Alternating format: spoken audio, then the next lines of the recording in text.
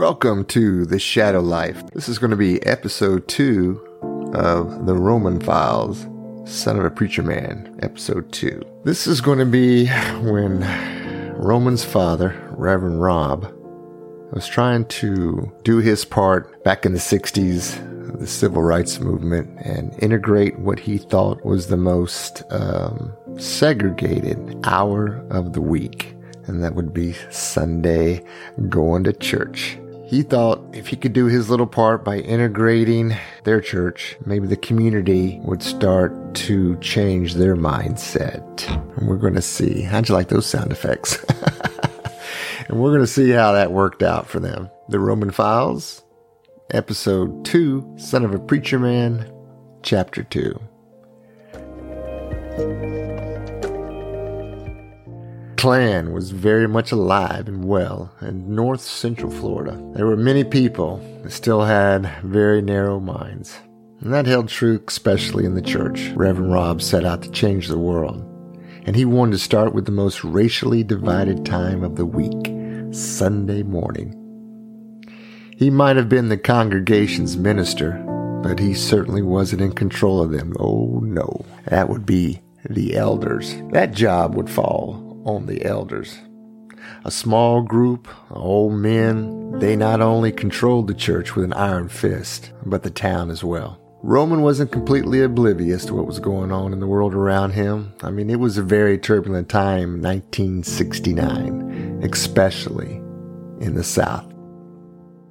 Small southern town the Baileys unwittingly ended up in. Reverend Rob, with his head full of new ideas, ready to change the world. Reverend Rob telephoned an old college buddy of his who just happened to be black, with a family much like his own. 2 kids, a wife and 2 kids. They began to orchestrate what they thought was a fine plan indeed. Reverend Rob had always stated that it seemed to him the most segregated hour of the week was on Sunday. He always preached that the eyes of God did not see color. No matter what a color a man's skin was, all people should be able to worship together under one roof in the house of the Lord. Amen. It was a Sunday like any other Sunday. The pews were filled with smartly dressed townsfolk, all expecting their weekly dosage of faith in a manner they had become accustomed to, up until when Reverend Rob walked in with a young black family, mirrored in just about every aspect as his own, the only exception being that their kids were the exact opposite. Their little boy was the oldest, and the girl was closer to Roman's age. Rob walked right up the aisle. With the black replica family in tow, you could have heard a pin drop.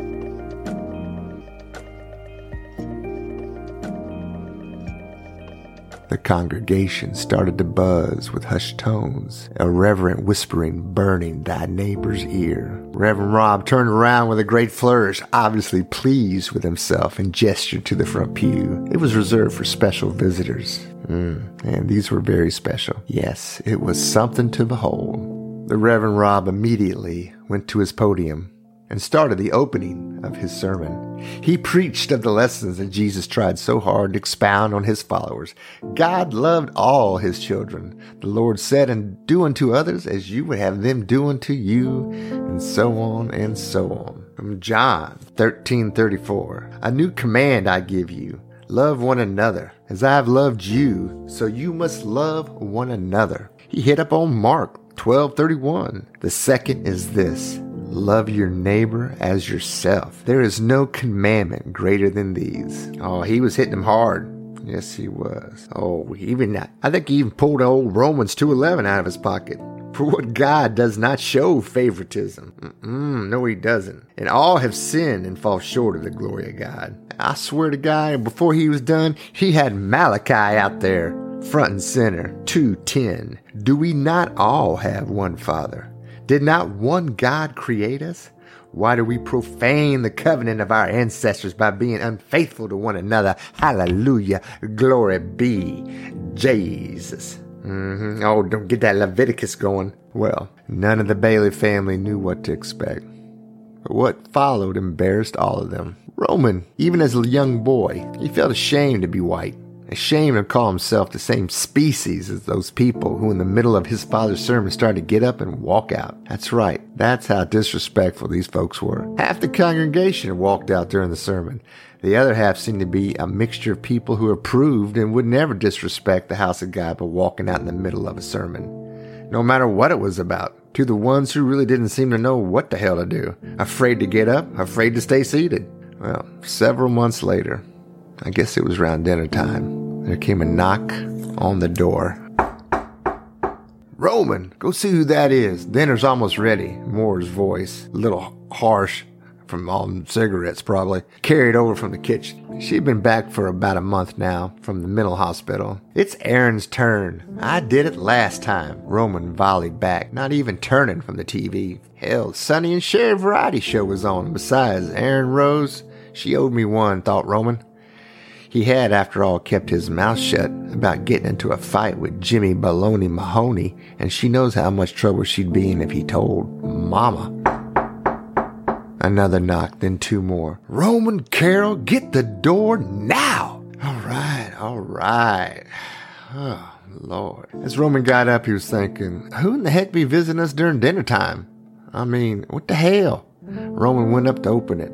On the other side of the threshold stood three older men, each one seemed to be a generation older than the next. It was as if time had fast-forwarded over each one's face 20 and 20-year increments, the oldest looking barely a breath away from death's doorstep.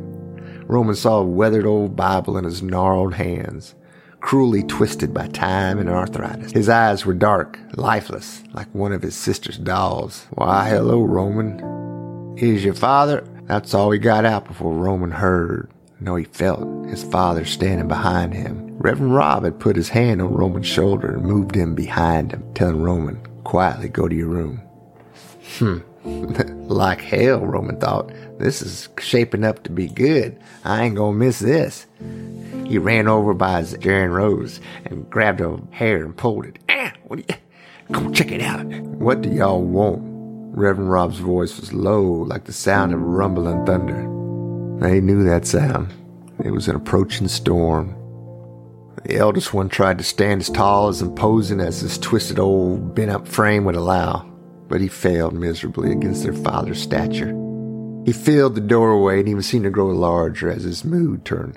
They started speaking in tongues and handling snakes. Roman's father filled the doorway and even seemed to grow larger as his mood turned darker. "What do you want?" Reverend Rob said again.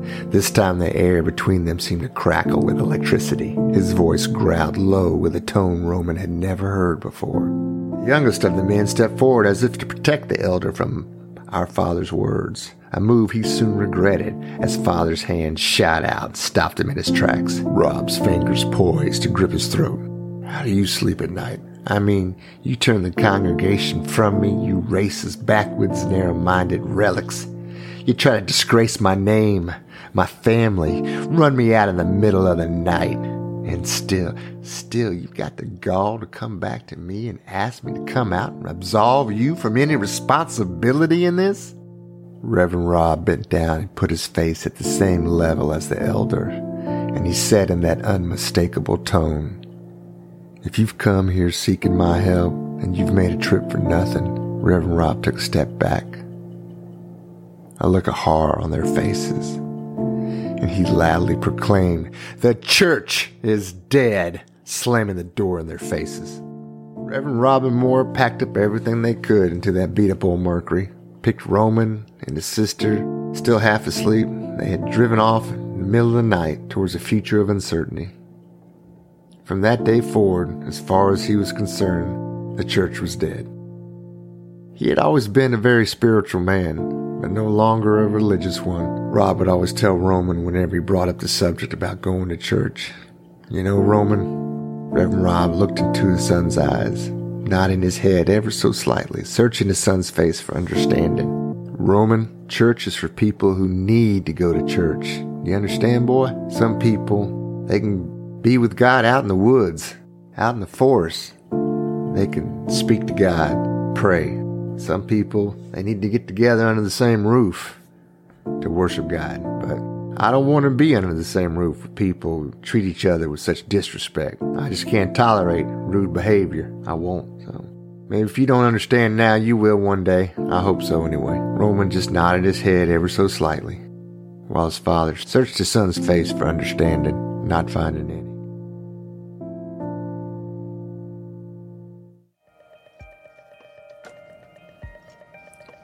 Thank you for listening to The Roman Files. That was episode 2, and I hope you've enjoyed this podcast. If you have, then stay tuned. There's a lot more coming down the pipe, well, for the Baileys and for Roman in particular. Just remember, every moment there's a chance to turn it all around. If you don't like where you're headed, it's all up to you. See you next time on Shadow Light.